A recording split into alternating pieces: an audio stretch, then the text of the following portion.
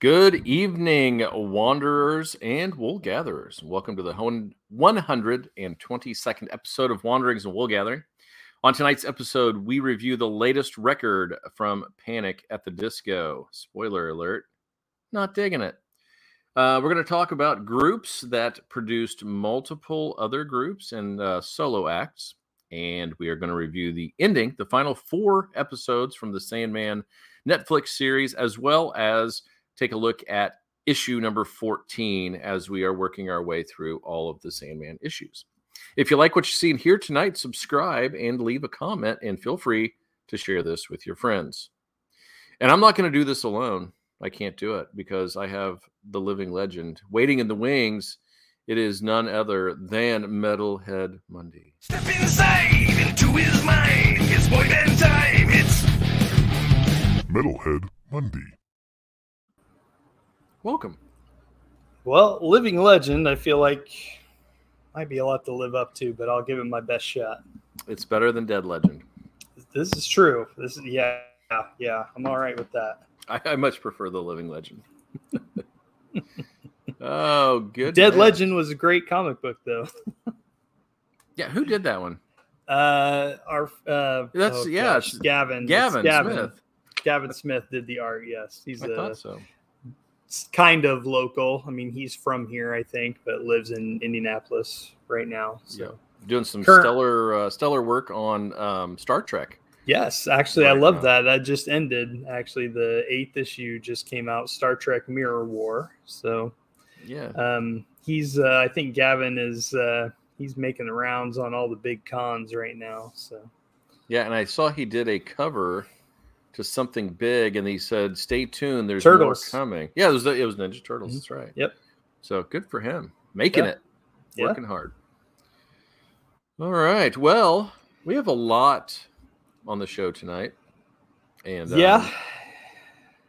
know what we're going to do next week, by the way?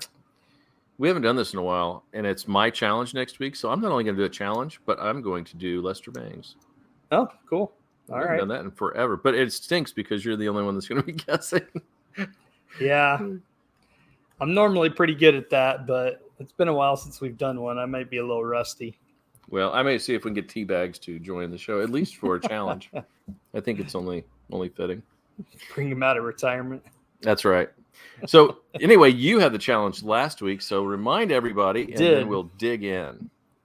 There's not really like an easy way to say this. It's basically, so Lacey and I we were on the road, and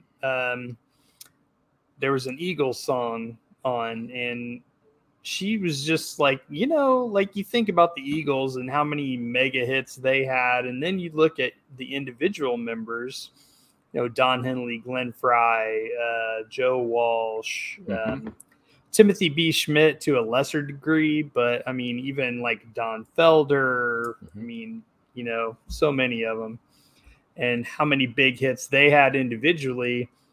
And she was like, how many bands can you think of that really did that? And I'm like, off the top of my head, not a lot. So I decided to make that a challenge. So, because I think, I'm interested to see if we have any crossover here. I only picked a few, and I did not pick the Eagles because you had mentioned that. That was part of the challenge. So. But they most certainly would be up there because there were so many prolific people that came out of that group. Yeah. Yeah. Okay. Well, how many did you come up with? I mean, I wrote down 4, but I could probably come up with a couple others off the top of my head. Yeah, and I think if you went with like 2 people from bands, I think you could come up with a whole lot. So I tried to come up with at least more, I guess, than just 2. Yes. And I did this all in about an hour, and then I stopped. If you start digging in. Yeah, if you start digging into this kind of stuff, there's like 1,000 bands where like the singer left and had a huge solo career, like the Police, there's Sting, and then like No Doubt, you got Gwen Stefani and like stuff like that, But yeah, what I wanted was more like multiple members that had huge careers after the band. Okay. Well, I'll go first, and this one is really, and I've kind of talked about this briefly on the show before, so this one breaks the rules just a smidge. Well, and you'll understand why. But it was, for me, this is a pivotal band in the creation of other bands. So, and it was Mother Love Bone. Oh, yeah, And sure. only due to the death of Andrew Wood Mhm. did Stone Gossard and Jeff Ament leave. But they didn't go join Pearl Jam immediately. They went to Temple of the Dog Mhm. and then hooked up with Chris Cornell. And that's when they brought Eddie Vedder in. Mhm. And then that's when those three hooked up, and then they went on to create Pearl Jam. So, well, I guess Eddie then joined Pearl Jam. So that was kind of an interesting story. I realize that's only two from that band, but it's kind of an interesting story moving forward. Yeah. I think we can shave off a couple of corners and make that fit in the hole there. I just teabagged it. Yeah. People have to go way back to learn what that means. He would be proud, I'm sure. He would be. Okay, so my first one that I went with is I went with Genesis. That was my number 2. Because you got Peter Gabriel, Phil Collins, Mike Rutherford. You know, for people that don't know, Mike and the Mechanics. Okay. And you know, Peter Gabriel and Phil Collins, those careers speak for themselves. So Genesis is huge. That one band had mega hits, and then the members generated huge hits. Yeah, that was the first one that I wrote down. It's not the first one I talked about because I just wanted to go with the cheating one, but that was the first one instantly. Mm-hmm. And I believe, didn't Peter Gabriel just get inducted into the Hall of Fame? Oh, I don't know. He did a live performance, and I thought that's where it was, of In Your Eyes. Okay. Fantastic. I mean, he's obviously getting up there in age, but he still got it. It sounded fantastic. So awesome. Yeah. Yep. And Mike and the Mechanics, that was a big 80s thing. So our younger kids won't. Yeah. But all right. Well, you just took my second one, so I only have one left. Boo. So you got to go again. Okay. I'll throw my curveball out here, and it's not really a curveball. I mean, it definitely applies, but it's very different from the other choices I made. So hopefully this won't overlap. But I went with NWA. Nice. You got Dre, Cube, Eazy-E. I mean, the other members went on to do stuff, but those three are, I mean, mega hits. Yeah. Yeah, that's a great one. I didn't even think about that. I'm mad at myself now. Yeah, because my next one really pales in comparison. Okay. It really does. So I went with the Pixies. Okay. Black Francis went on as Frank Black individually, and Kim Deal obviously went on and had a fairly large album with the Breeders, and then their drummer Dave Lovering, he went over with Cracker and Nitzer Ebb. And Cracker, I love. That was good stuff too. So was Kim Deal, was she the one that was in oh gosh, I just lost the name of it. Dang it. Bikini Kill is on the tip of my tongue, but that's not it. Oh my gosh, that's terrible. Sleater-Kinney. Was Kim Deal in that, or was it her sister? No, I think it was her. Hold on, I'm going to look it up while you're. That is so funny. That popped into my head, but that's one you didn't mention. So. Yeah, that would be. It's right there.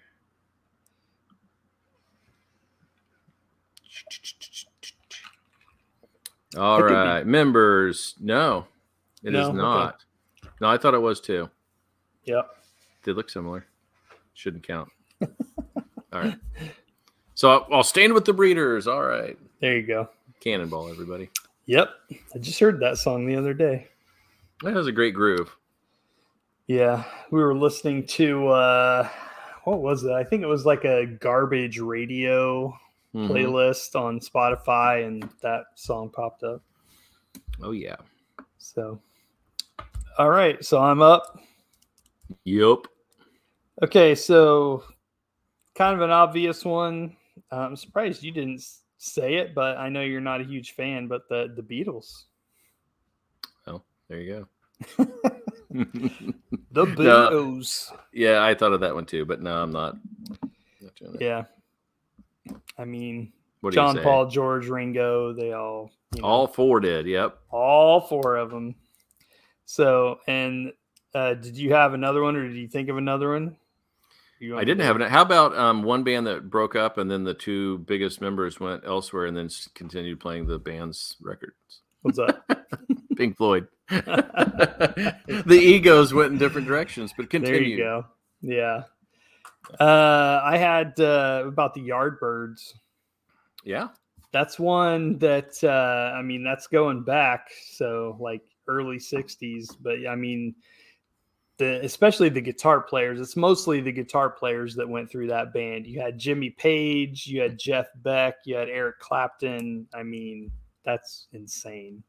How about Crosby, Stills, Nash and Young? Absolutely. Well, actually, before that, it's Buffalo Springfield. Mm-hmm. So that one would count. Yep. There's Wu-Tang.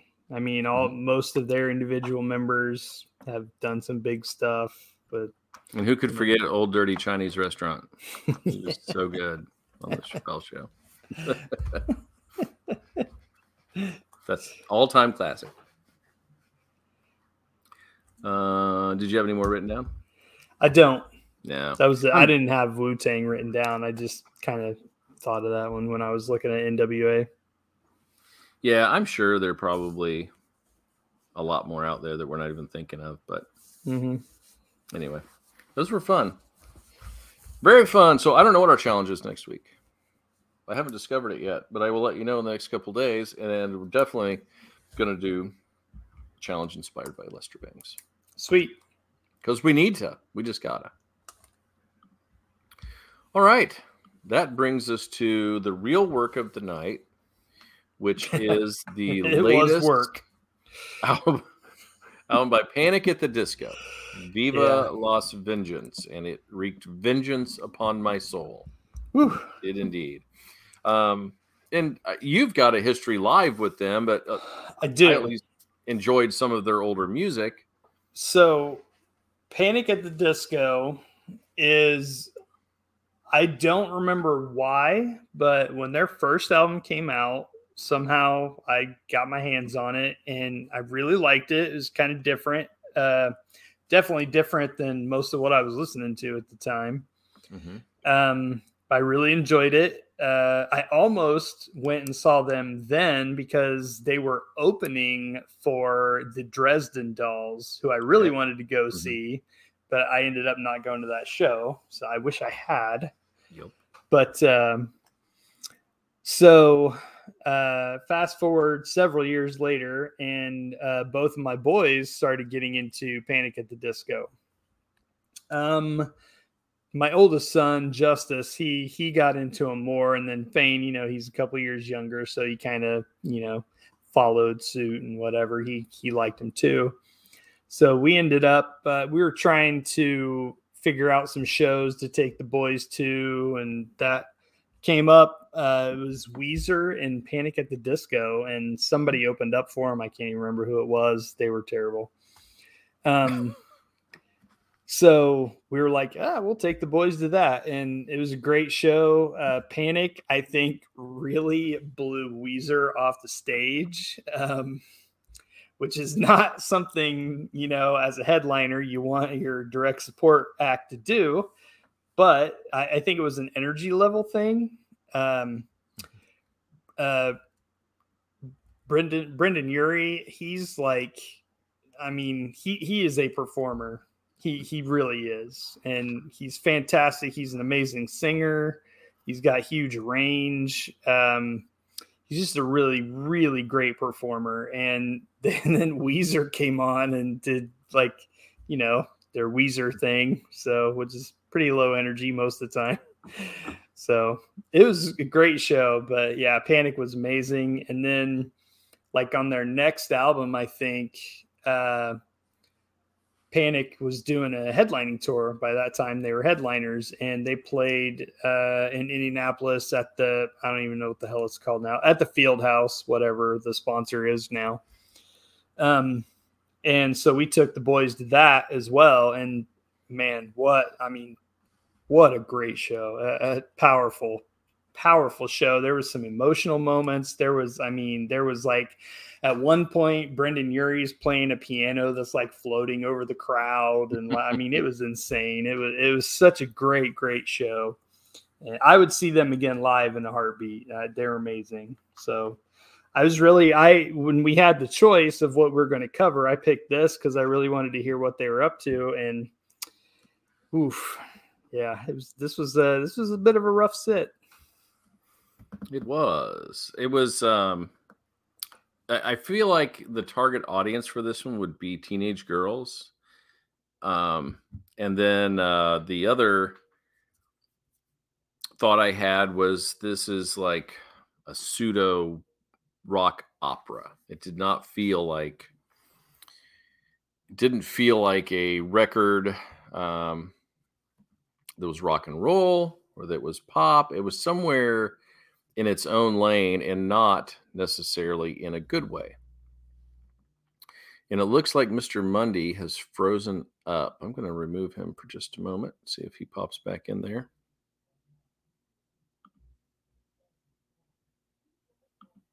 Yes. So, anyway, back to the album.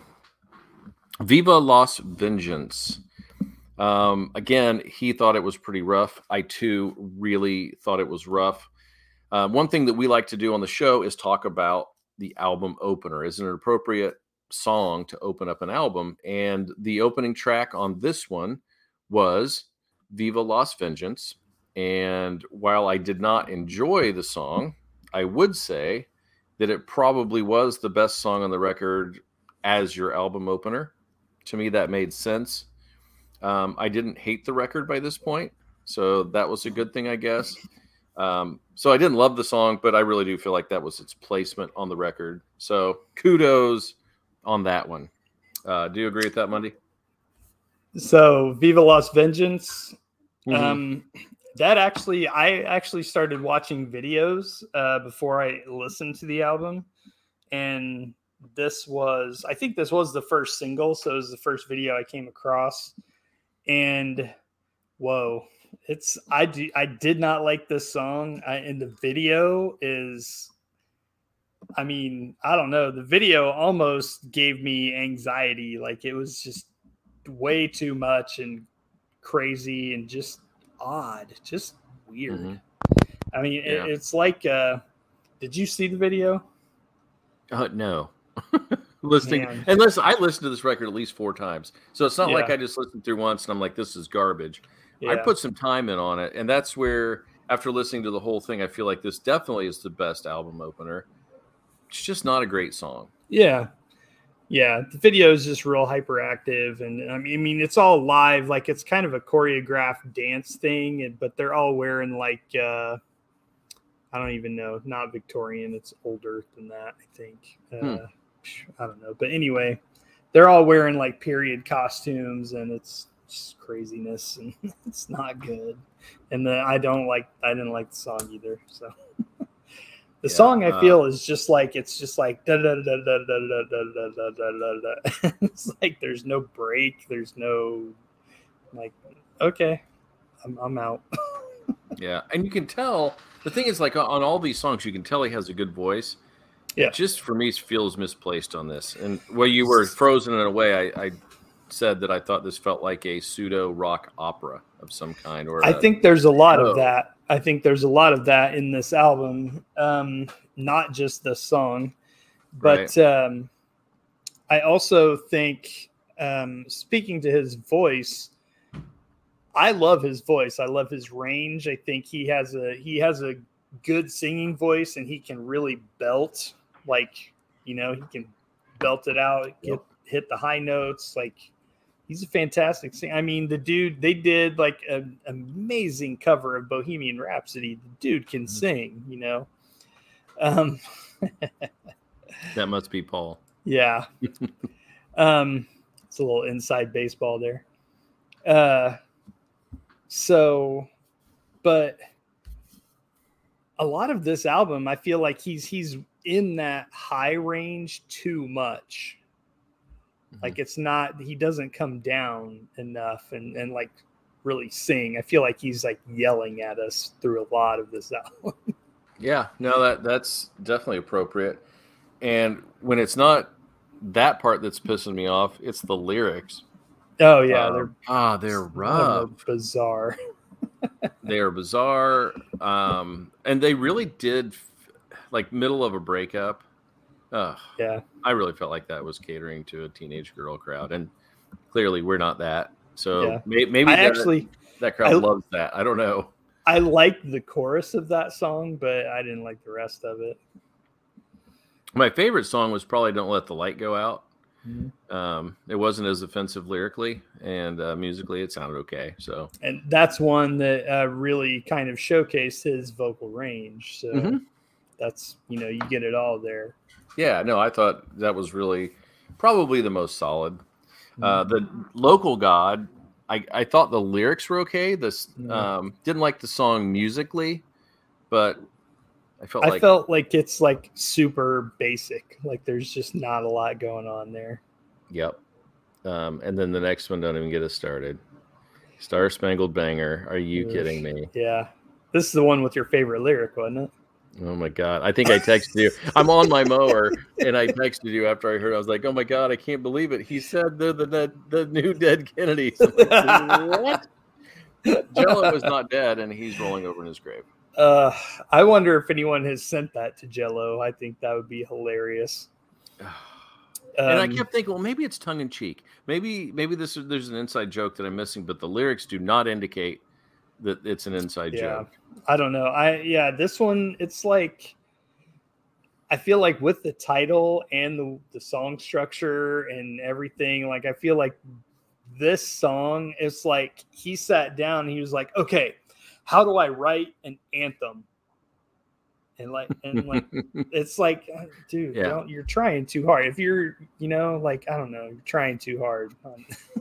Yeah, send a better the message could be your anthem, not a dorky song that screams to everybody, we're the new dead Kennedys. It's like I feel like this one is just pandering. It was. So is the next one in a way. Yeah. And the next, God Killed Rock and Roll. I really like the sentiment of the song and the relationship of a listener to a rock band. I mean, that totally makes sense. But again, on this record, I don't know why we're invoking the name of Plant and Page. That just seems like, again, you're linking yourself to something you clearly are not. Why would you do that? I really like the vocals on this song, but not much else. This one, I was just like, there's different part changes, and that happens in a few songs. But this one, like, I just felt like the song's not sure what it wants to be. Yeah, I see that. And I don't have a lot of notes for the rest of the songs because I just kind of Say It Louder to me was just hokey. It was okay. Yeah. Sugar Soaker, same thing. My one note for Sugar Soaker, I just wrote no. Mine was on Middle of a Breakup. It was no. Yeah. Something about Maggie had like a kind of a big 70s feel. Again, not great. Sad Clown, I feel like really wanted to be a Queen song, but it was not there. Nope, it was not. And the last two songs, I didn't even write anything down. They were just kind of meh. I hate that. I like to ride the whole album out and have lots of notes and things to say about them, but gosh, I was just so disinterested by that point that it was difficult. So we don't have a lot of stinkers when we review, but I had high hopes, man. I really like this band, but I mean, they have there's another album that I can't remember what it's called, but they have another album that I don't love, and it feels like he set out to write a Beatles album. And it all has like a kind of a Beatlesy weird 60s pop feel. But the Beatles they took pop music and kind of experimented with it and did different things, and I don't know, but they did it. They did it then. I don't know, it really felt like he was trying to make a Beatles album.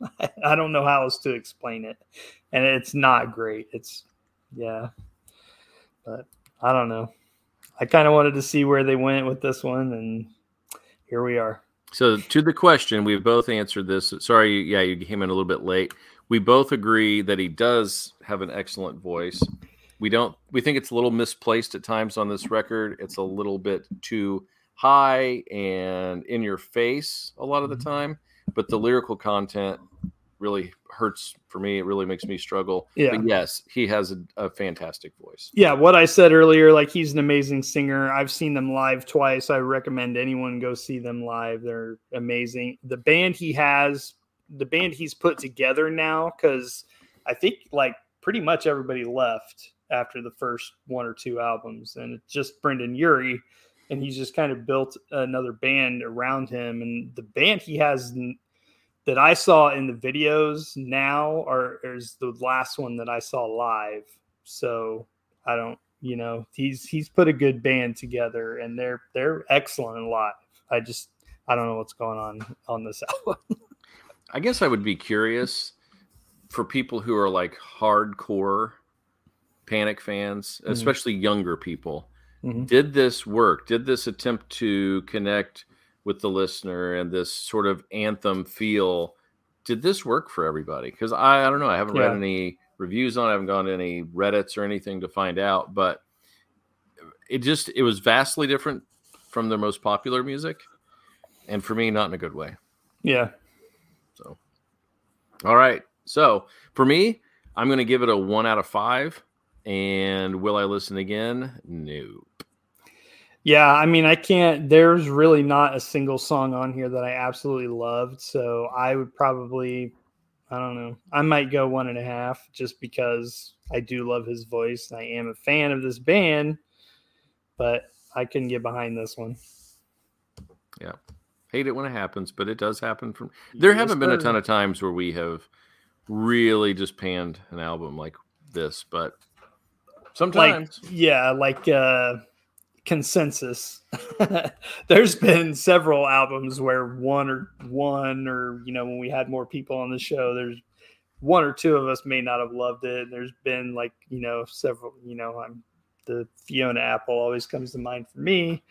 And again, that was a disappointment as well, because I love her first couple of albums and I was excited to hear what she was up to. And I couldn't even listen to that garbage. Yeah. So it happens. Well, and for me, it was Smashing Pumpkins, one of my favorite all-time bands, and their last album really left me cold. So yeah. So at least you get honesty here, people. Yep.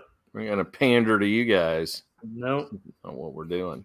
I calls them like I sees them. Sometimes we just don't see them correctly, I guess. All right. Well, next week, we have something special for you. Mr. Monday is going to tell us. Next Friday, September 2nd, both King's X and Megadeth both have albums coming out. So which one are we reviewing? Monday. I was looking for a coin, but I don't have one handy. So do you have a coin app on your phone? No. Because I really want to do both, but we're not going to have time to do both. I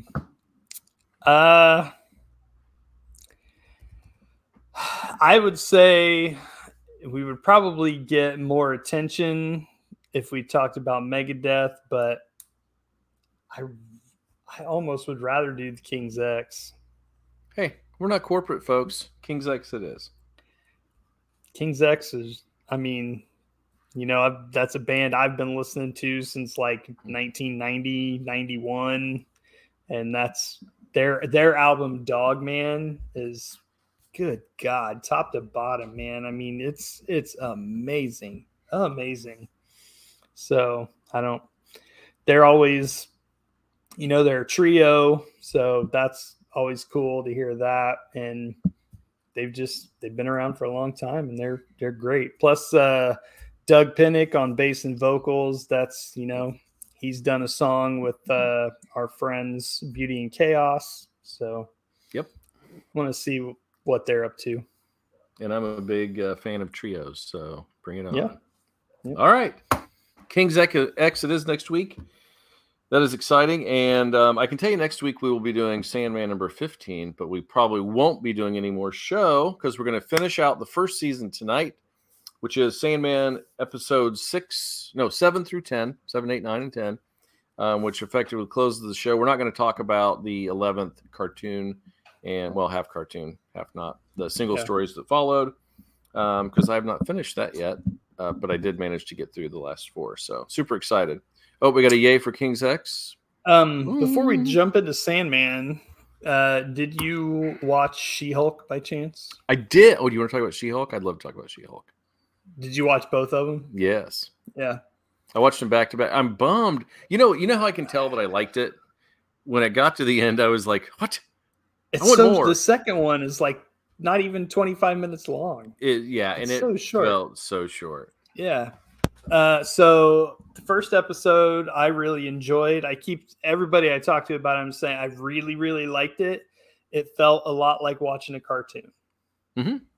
Just because it's those two characters through most of it, and they're completely CGI. So felt like watching a cartoon, but I liked it.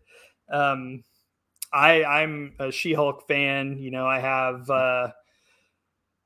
part of the original run from whenever that was, like 77, 78, whenever that was. And then, when she came back in the early 90s. Mm-hmm. It wasn't 80s. I think it was early 90, maybe 90, 91.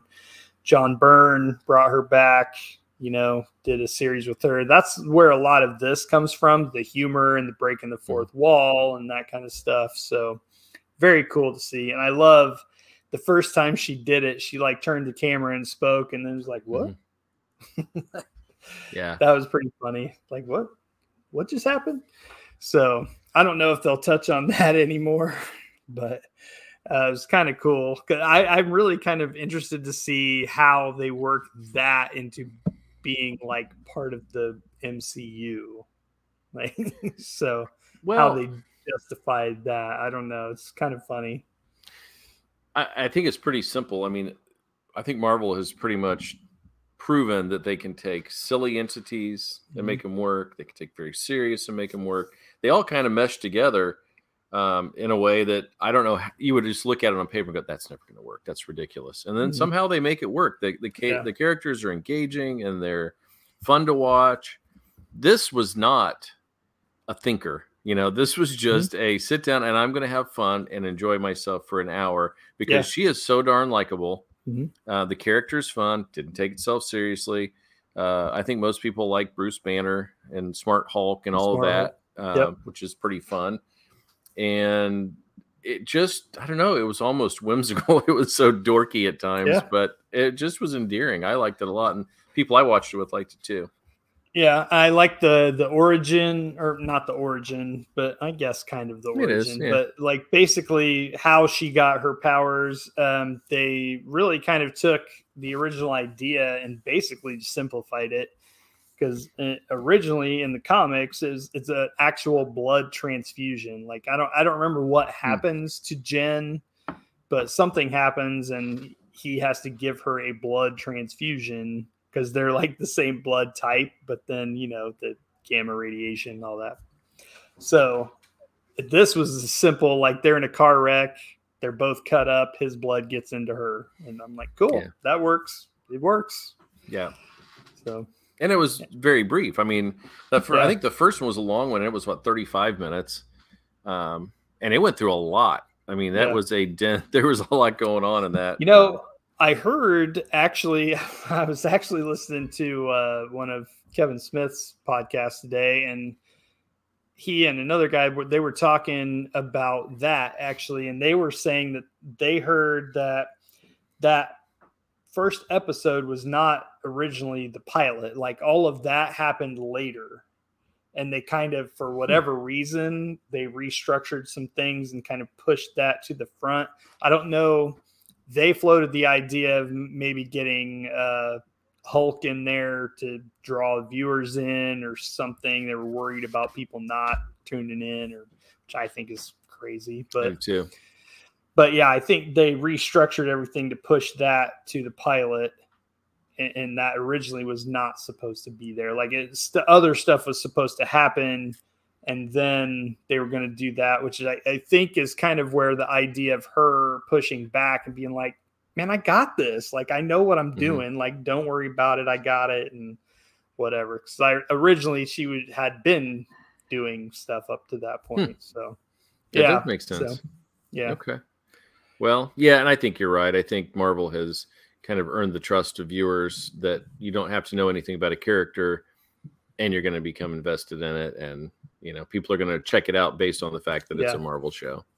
So, and it doesn't hurt to have the Hulk up front and then the tease of Daredevil at some point. So, which is second episode was great. All the stuff with, you know, Tim Roth coming back as Emil Blonsky, Abomination. That was cool. And that the whole thing where, you know, the moral struggle of like, do I defend this guy that, you know, went up against my cousin? All that stuff is cool. I'm really digging it so far. Can't wait to see the rest of it. Yeah, me too. And it'll be interesting to see what happens when he abominabilizes out, whatever you want to say. That. You Hulk out, but you can't abomination out, can you? Maybe you can. I don't know. But it'll be fun when that happens. So, yes, great show. Great characters. Really like it. And I hope that keeps this tone. I don't think it needs a serious tone or to go too deep. Let this play out. And then if you want to put her in somewhere where it's a different tone, I think that would work. Yeah. So we'll see. And also the Abomination stuff should explain how he showed up in Shang-Chi.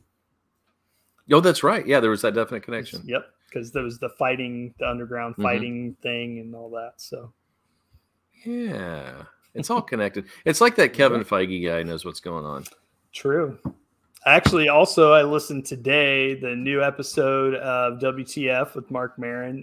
Simu Liu was on it. So, Shang-Chi himself. So, that was a pretty great interview and talked a lot about his family and where he came from. He's got a book out and all that stuff. So, wow. Yeah, I really Shang-Chi for me was an A+ until about the last 10 and 15 minutes. But no, I mean I didn't hate it because it took a turn I didn't like as much. I loved all the stuff that in the beginning, the Jackie Chan style fighting and the you know, that stuff to me was awesome and I really enjoyed the movie. But the last little bit kind of took me out of it. So. But still, at least a B, right? Yeah, absolutely. Here's somebody said it's a nice break from the multiverse too. I enjoy it, but nice to see it not to be the main focus of all things Marvel. Yep, let it be its own thing. Let it breathe for a while. Yeah, and it's kind of cool too because something like Loki, which that show really was self-contained, but the parts towards the end of it, then you know that's coming out and that's going to be played up a big way in the multiverse. So I like how they do that. That's good. Yeah. Again, Kevin Feige is just freaking smart. So, all right. Well, we took a small detour back around to the dreaming. And so now we're back to the finale of Sandman. And there was a little dip for me. I think it was during 8, maybe towards the end of 7 and 8, where I didn't like it as much. Okay. The changes, I think, where he was more kind of combined with Rose in this mystery and working its way through where it was hands off in the book. They didn't have this relationship like they do in the show. I think I was kind of taken aback, but by the time it got to 10, I was just like, okay, whatever. This works. And I think it did tie up neatly. So 6, where we left off before, that was the death and the hobgaddling, right? Yeah. Yep. So then here we start with the serial convention, right? Is that 7 or is that 8? The serial convention starts. It's mostly 9, isn't it? Is it? Yeah. It's almost all 9. Yeah. Yeah. So, yes. It's a lot. 7 was a lot of Jed. Yes. And then the combination of Brute and Glob. Yes. That came together in Gaunt. Yes. Yeah, it was Gaunt. So I think partially that too is what it left me struggling a little bit to wrap my head around that whole thing with Gaunt. But then in the end, that also came out in a very cool way. Yeah. So, her being, Brute and Glob or whatever was fine. So, yeah, I don't know. I don't know what the decision, how they got to the decision to get rid of Brute and Glob, which, I mean, yes, it is fine. The character they ended up using was a new character, and her resolution at the end, it was, a nice touch and kind of, shows Dream softening and all of that. And her I don't know if softening is the right word, but realizing that he's not in this alone, and he can, he appreciates the help and input of his underlings and all that. And so, yeah, I was fine with that. I think the decision, and I don't know what the decision or what went into that decision, but I think if you take the version from the comic, he's kind of a cold character. You know what I mean? There's not a lot of feeling towards humans. And I think to make it work on the show, you need a character who is more dynamic and can change and can feel. So my guess is that's partially what went into that decision, to show him as a character who is evolving over time based on the circumstances that he's dealt with. Yeah. I could be wrong, but. No, I can see that. Yeah, because I guess, because really in the books with like Brute and Glob, there's no real resolution like that. He just kind of sends them wherever he sends them. Mm-hmm. Right. Yeah. So, yeah. So and he does everything in a very cold way. It's just, this is the way it is. Mm-hmm. This is my job. This is what I do. And, so I don't know, but I liked it. I thought that really turned around very well. What did you think about the Rose working with him? Not really working with him, but kind of having more contact along the way.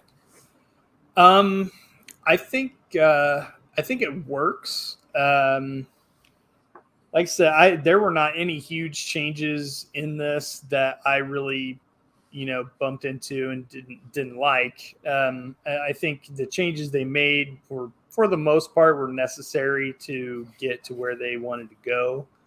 And I don't think it really changes any giant core ideas of the story. And, obviously Neil is running the show, so it's all coming from him anyway. So it's not like someone else took it away from him and like, I don't like that idea, I'm gonna do this. It's all him and Goyer and what's his Heinberg, or I can't remember his name. Yeah, but so there's that. And yeah, him being more in contact with Rose, I think, was kind of cool.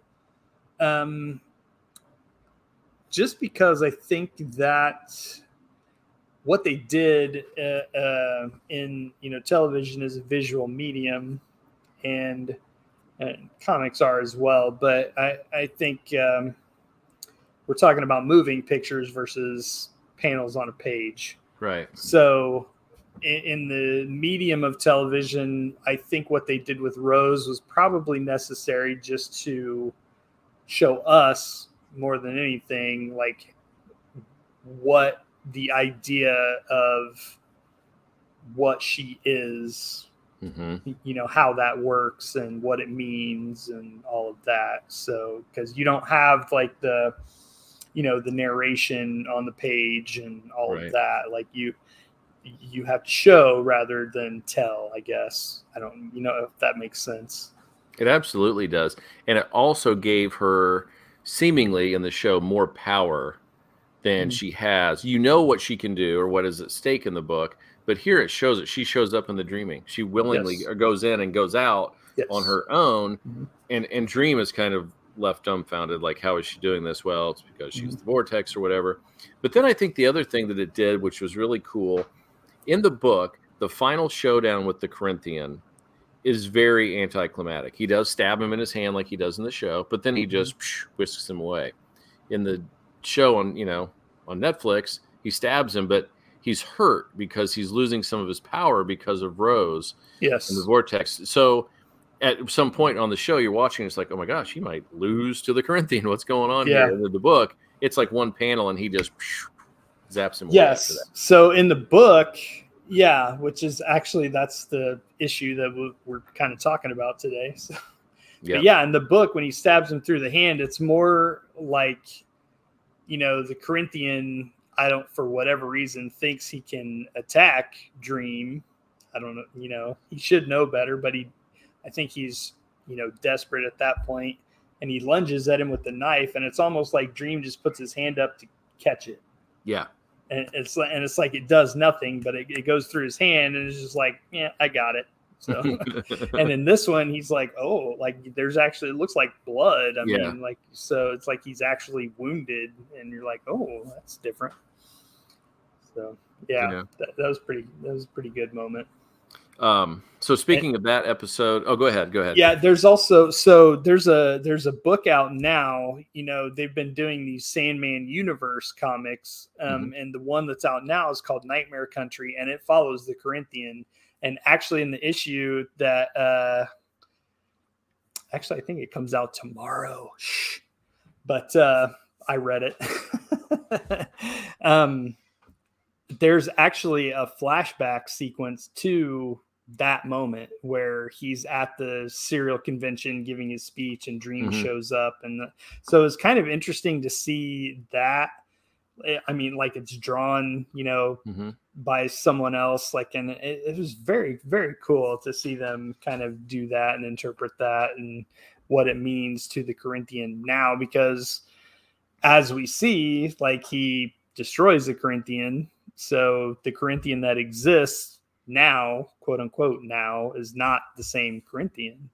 He's been recreated. How many times, we don't know. Right. And I think one cool thing about that episode and the issue that we're talking about, it reminded me a lot of the 100 Years story, in that it is so much word for word. Like a lot of the interactions when they go into the different panels, those people talking, those words are about the same. The guy who is a serial killer of children, his line, Funland, I think is what he's called in here. Funland, his lines are very much the same. It's really cool that they stuck to the script so much in the making of this episode. Yeah, one of the big changes was the pretender, whose name I cannot remember now. Boogeyman? Was that it? Was it just Boogeyman? The Boogeyman's, you mean the one who's not a serial killer, who's from the magazine? Yeah, the Boogeyman. Yes. So in the show, they didn't show his murder. Like, we didn't see his murder. They basically just kind of say, like, we dealt with that. Well, they've got him there, and they stab him, and then the kid walks in and sees it and runs, and then they have to stop. And then he turns and goes for the kid. Yeah. Yes. But in the comic, like it's there's no kid rushing in, and it's pretty graphic. So yeah. But yeah, he got his. Don't sneak into a serial convention. Yeah. So yeah, that was that episode was really cool. It was so, I don't know, it was so creepy, but it was shot, and the whole thing was just like, oh, we're just here for a convention, like any other convention we'd ever go to, until you get to these panels. There was also in that episode, in the collector's episode of the TV show, when Gilbert saw him and realized who he was, he freaked out and disappeared. And in the story, he kind of freaks out and gives her the note and says, use this name if you must, or if you get in trouble, call this name. Yes. And he doesn't really, in the show, he didn't tell her anything like that. I think he just ran. Well, he didn't need to in the show because she already knows him. Yeah, like she's dealt with him and met him. Yeah. So that's change makes sense. And speaking of that character, by the way, fantastic! What great casting! Man, Stephen Fry was perfect for that. That was just perfection.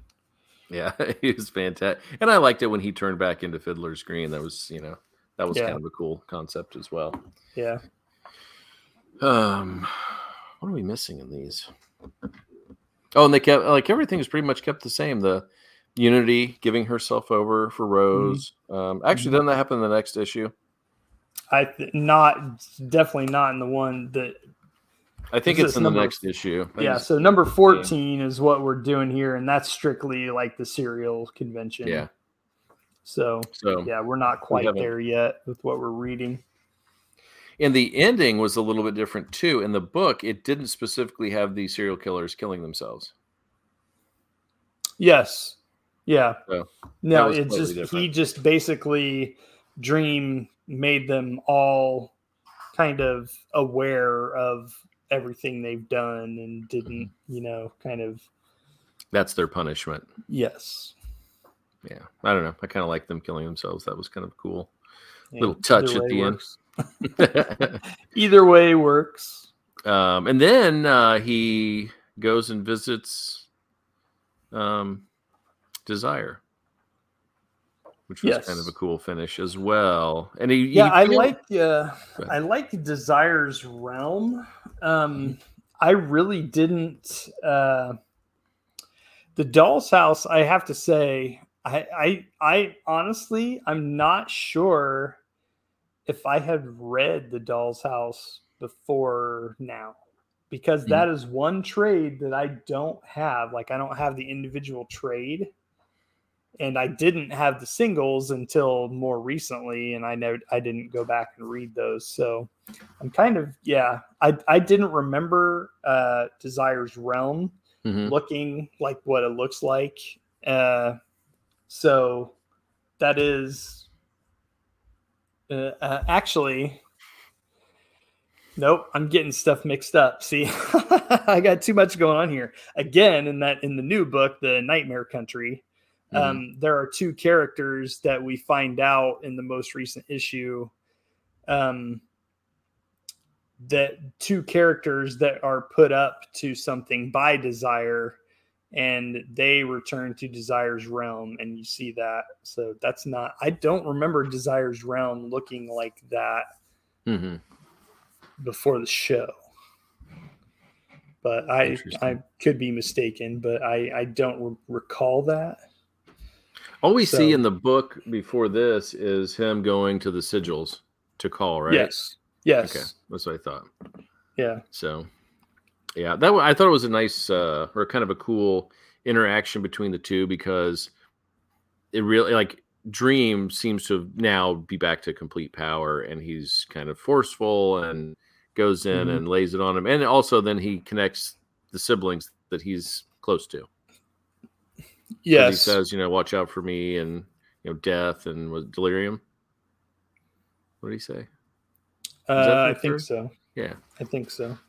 So, but I also one of the big moments in the ending here that I liked was when Unity was talking about the father of her child with the golden eyes and all, and Dream's like, what? Yeah. And they were like, someone said, I don't know anyone with golden eyes. And he was like, I do. Yeah. I do. And so at that point, he put it all together. And then when he visits Desire later, it's like, what have you done? So, and that was the whole game of Rose and all of that was creating, I always get them mixed up. Is it Nexus or Vortex? Vortex. So creating a vortex that is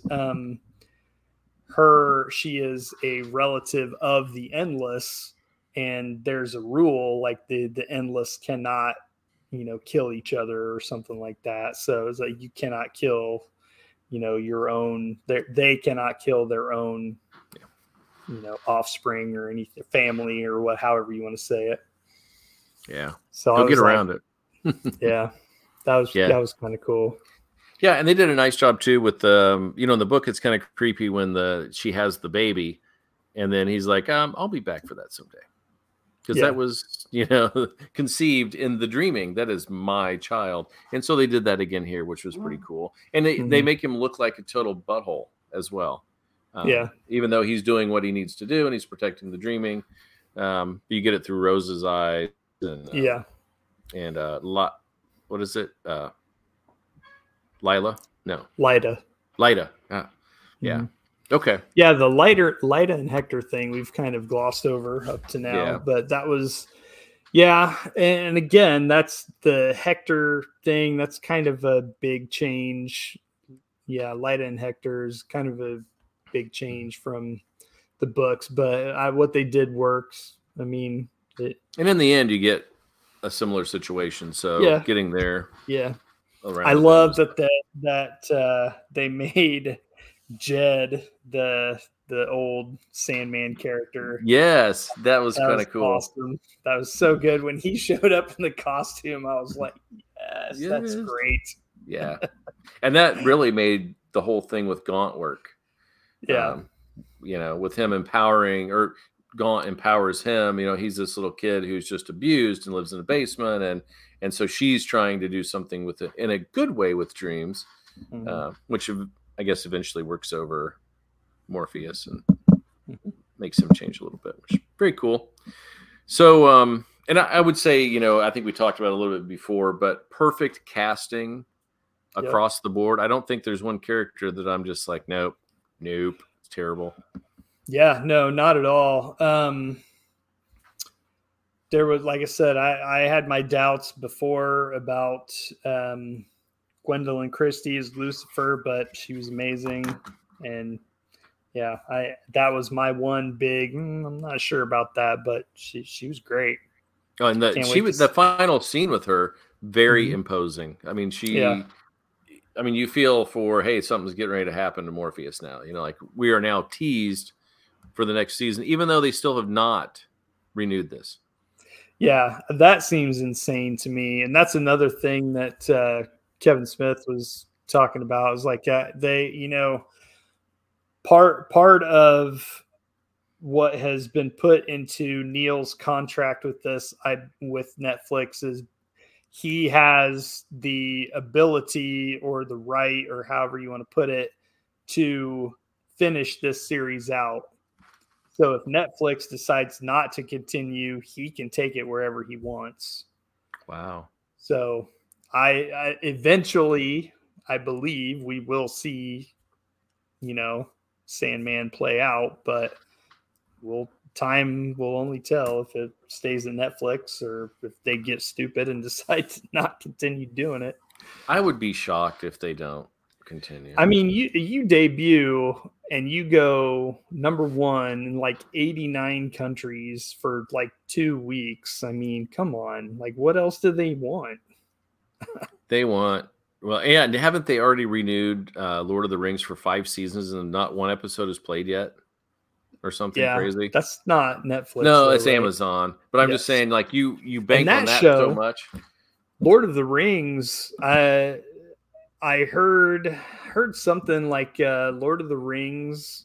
I mean, what is it? Maybe a 10 episode series, and costs like $500 million that they're throwing at it. And I mean, yeah, I don't know. Sandman looks gorgeous. There's no way it costs anywhere near that. So no, and it's so CGI. Yeah. I mean, yeah, I don't know.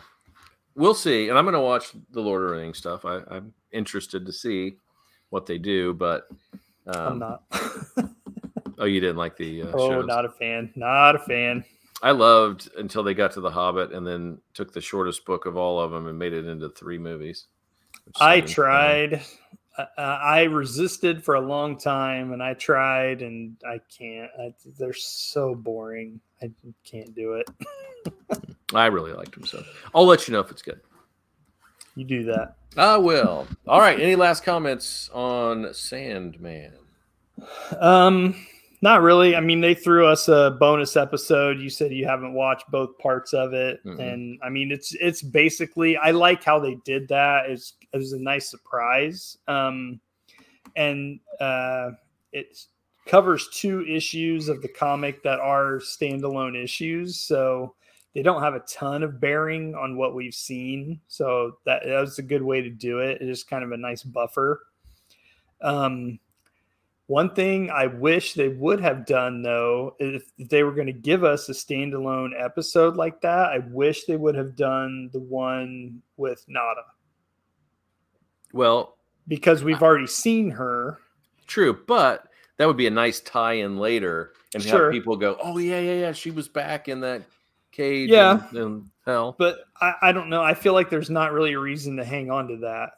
I just for me personally, I'm not mad at what we got. I just wish if they were going to do a standalone thing like that, they would have covered that. I still think we're going to. Yeah, Yeah. Well, they've done this, so I don't know why we wouldn't.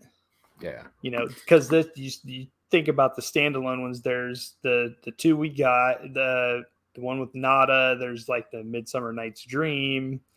That's a standalone issue. That one would be amazing. So, Yeah. there's I think plenty. I can't wait. I think we'll get it. I'd be shocked if we didn't at this point. One I'm super excited about now that we know that they are doing these is Sandman 50, the Ramadan story. I don't know if I've read that one. Oh, I haven't finished this whole series, so I'm excited that we're reading it.